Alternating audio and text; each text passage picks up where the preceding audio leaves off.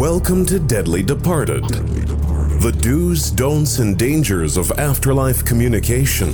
This show discusses all aspects of afterlife communication, grief and grieving, the paranormal, and of course, parapsychology. There's real stories, scientific discussion, and most of all, real learning from paranormal experts and researchers. Here's your host, author of Deadly Departed, renowned evidential medium and spirit interventionist, Jock Brokus. Hey ladies and gentlemen, this is Jock here. Welcome to Deadly Departed. And I've just knocked something over there, but never mind. If you're new here, then thank you for joining us. And if you're a returning subscriber, then of course, thank you for joining us. It's been a while since I've been here.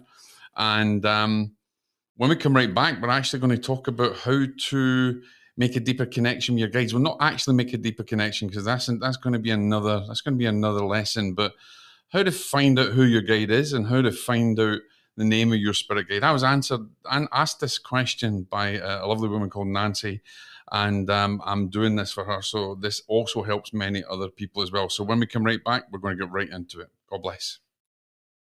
Okay, guys, welcome back. I see there's a bit of reflection on the light there, so be careful. Anyway, welcome back, guys. This is Jock here from Deadly Departed, and as promised, we were going to talk about... Actually, wait a second. I'm going to turn this light away a minute because it's right in my eyes. Hopefully, I can just tone it down just a little bit, maybe. Okay, see if that helps.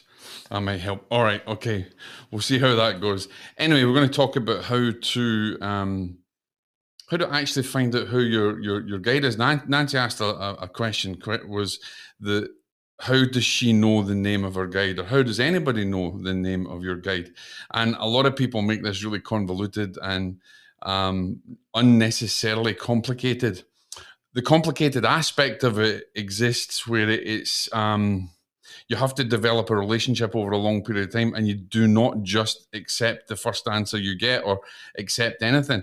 Anybody who tells you your guide is this and your guide is that and here's their name, you should take it with a pinch of salt, because you don't know if it's coming from their own ego. You don't know if they're making it up, and there's no evidence with it. When I first found out who my guide was, it was a bit of a different situation. I was in trance at the time, and I was out, and it came through, and other people verified it, but I still didn't accept it until afterwards, and I still wanted to get as much information and proof as possible. So I went on a quest, if you like, of getting that information. So the simplified aspect of finding out who your guide is very simple to ask in meditation, ask in your mind.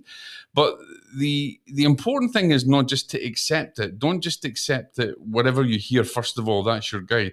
Don't just accept, because your mind can also create. Your subconscious or your conscious mind can create what you're drawn to. If you really love North American Indians, you might all of a sudden just create yourself a name of an Indian, and there's no other evidence that goes with it. Or you may think it's one of your loved ones, and you're so desperate to hear from them, so you just create the name, or you create that vision of your loved one, and you accept them as your guide.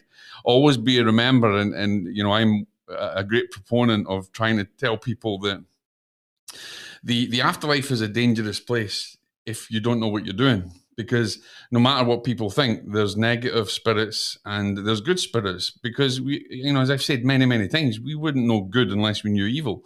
We need to have polar opposites so that we continually learn and we continually grow.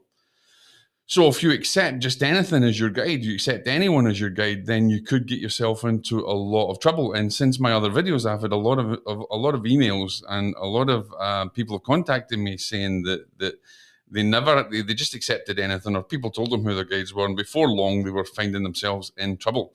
And that's something I don't want you to do. But the simplified version of how to ask who your guide is just to ask. There's no real secret or any magic or or ritual that can do that in meditation. However, I will at some point, I'll be developing a meditation that will help to train your mind, and it will help you a little bit more with the recognition of the energy of your guide and the recognition and the various aspects of that. But the important thing is that when you ask, you must not expect that it's going to come instantly. And you must be prepared to wait. But the important thing is, what I did is I asked for at least three pieces of evidence that came over a period of time. And that's something that you should do. You should ask for a piece of evidence. You should ask for the evidence of that guide. And don't just make it up. Don't just say, I'm looking for if this is really you, then you accept anything. I mean, it's very difficult because people do accept anything. They'll think that a picture in the cloud is their guides, or they'll think, and that's pareidolia in all reality, or they'll think that they hear something or someone says something and then they just expect it. They just take that on board and that's their guide.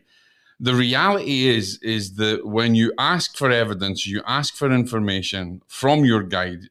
If your guide is connected with you, you're developing a relationship over a long period of time, then you will get evidential information from that spirit guide, okay? And yes, spirit guides are 90% of the time they've already incarnated on Earth, and now they're serving in spirit as a guide.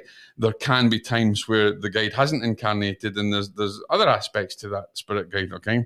And don't believe that your guide is Jesus or Mary or something like that, because why in God's name would Jesus be your guide? I've seen this lots and lots of times. I've seen people claim Buddha as their guide. It just doesn't happen, okay? And that's for another video. But think about the relationship that you're building with your guide, and think about how that evidence will come to you. And it could be in the series of books that you receive information, or a word or a statement or phrase. It could be images. It could be in your dreams. It will be over a period of time. But the important thing is that the consistency of the information will link in like a jigsaw puzzle. There will be an energetic pattern to it. There will be an intelligent pattern to it. And the other important aspect of it is it will hit you in your mind, body, and soul. You will just know, and it won't mean anything to anybody else, but it will mean something to you. Don't put too much emphasis on I have to know who my guide's name is, because they really don't care of that either. A lot of the times when we're developing spiritually, or we're developing mediumship, we put too much emphasis in trying to figure out who our guide is, and trying to figure out what their names are. We then hold ourselves back because we're so desperate to know this piece of information that it can often be a negative thing. And I don't mean like evil or anything, but it's often be a negative thing in your mind because it makes you feel bad. It makes you feel that you're not doing well. It makes you feel that you're not developing. It makes you feel that you're not growing because you can't get the name of your guide straight away. Your relationship with your spirit team happens over a number of years. It happens over a long period of time. And they know about you ever since you've incarnated on this earth. And those spirit guides that have been assigned to you have been assigned to you for a reason. They've been assigned to you for a job to help them develop as well as you. Okay, so it's like dating, and in the dating scene. Okay, you don't just marry someone the minute you meet them within the first couple of hours. Okay, you get to know them. Yes, some people, Joe and I got married fairly quickly, but we did get to know each other. We did date. We did learn about each other. We recognized that our energies were compatible, our vibration was compatible. So don't just jump into bed with the first guide that you come across or that someone tells you. You just ask them in your meditation, you ask them in your prayers, you ask them who they are, and to give you evidence. And that evidence has to have a pattern, and that evidence has to mean something to you. And in time, it will all come together and you'll know exactly who they are. And it could be that someone says something to you. They won't say your guide is this, because I don't believe in that. I don't think that's the right thing to do. But someone may just, all of a sudden, you could be sitting in a coffee shop and you're just, you're working away maybe on your computer, your laptop, and someone's reading a book on, I don't know, North American Indians or Egyptians or something like that, and you strike up a conversation and they message, they mention something to you, they start talking to you about it, they mention a name or whatever, and boom, You feel it in your heart. You feel it in your soul. That's the type of feeling you want to get. Not just that a feather's going to drop out midair, or a medium's going to say, this is who your guide is. You shouldn't even accept that from a medium. They can guide you into learning who your guide is through a process of your own spiritual development, but they shouldn't tell you who they are. You need to find that out yourself by developing your own relationship. So as I said, I will be doing a meditation and some prayers to help you to understand and to connect with your guides, to find your guides. But what I want you to do is not put so much emphasis that you're desperate to know. Be excited about the journey and be excited that you're developing a relationship, and ask them in your and it may come in your dream. Ask them in your meditation, ask them in your prayers. It may come in your dream, and you'll start to build this pattern together. And before long, you'll know who your guide is. Very simple, guys. Nothing magical, nothing really hard. It's just learning a process of discernment and not just accepting anything, because you don't want to accept any negative spirit out there as your guide and, have the consequences that comes with that. So just be careful, but recognize that it's not a hard thing to do, and it just takes time, spiritual development, and vibrational harmony. God bless, ladies and gentlemen. If you've got any questions, please ask away. I'm happy to teach, and I shall speak to you all soon. Next week, we are going to talk about psychic protection. God bless. You've been listening to Deadly Departed with renowned evidential medium and author Jock Brokus. If you like what you've heard, make sure to pick up a copy of the Deadly Departed book.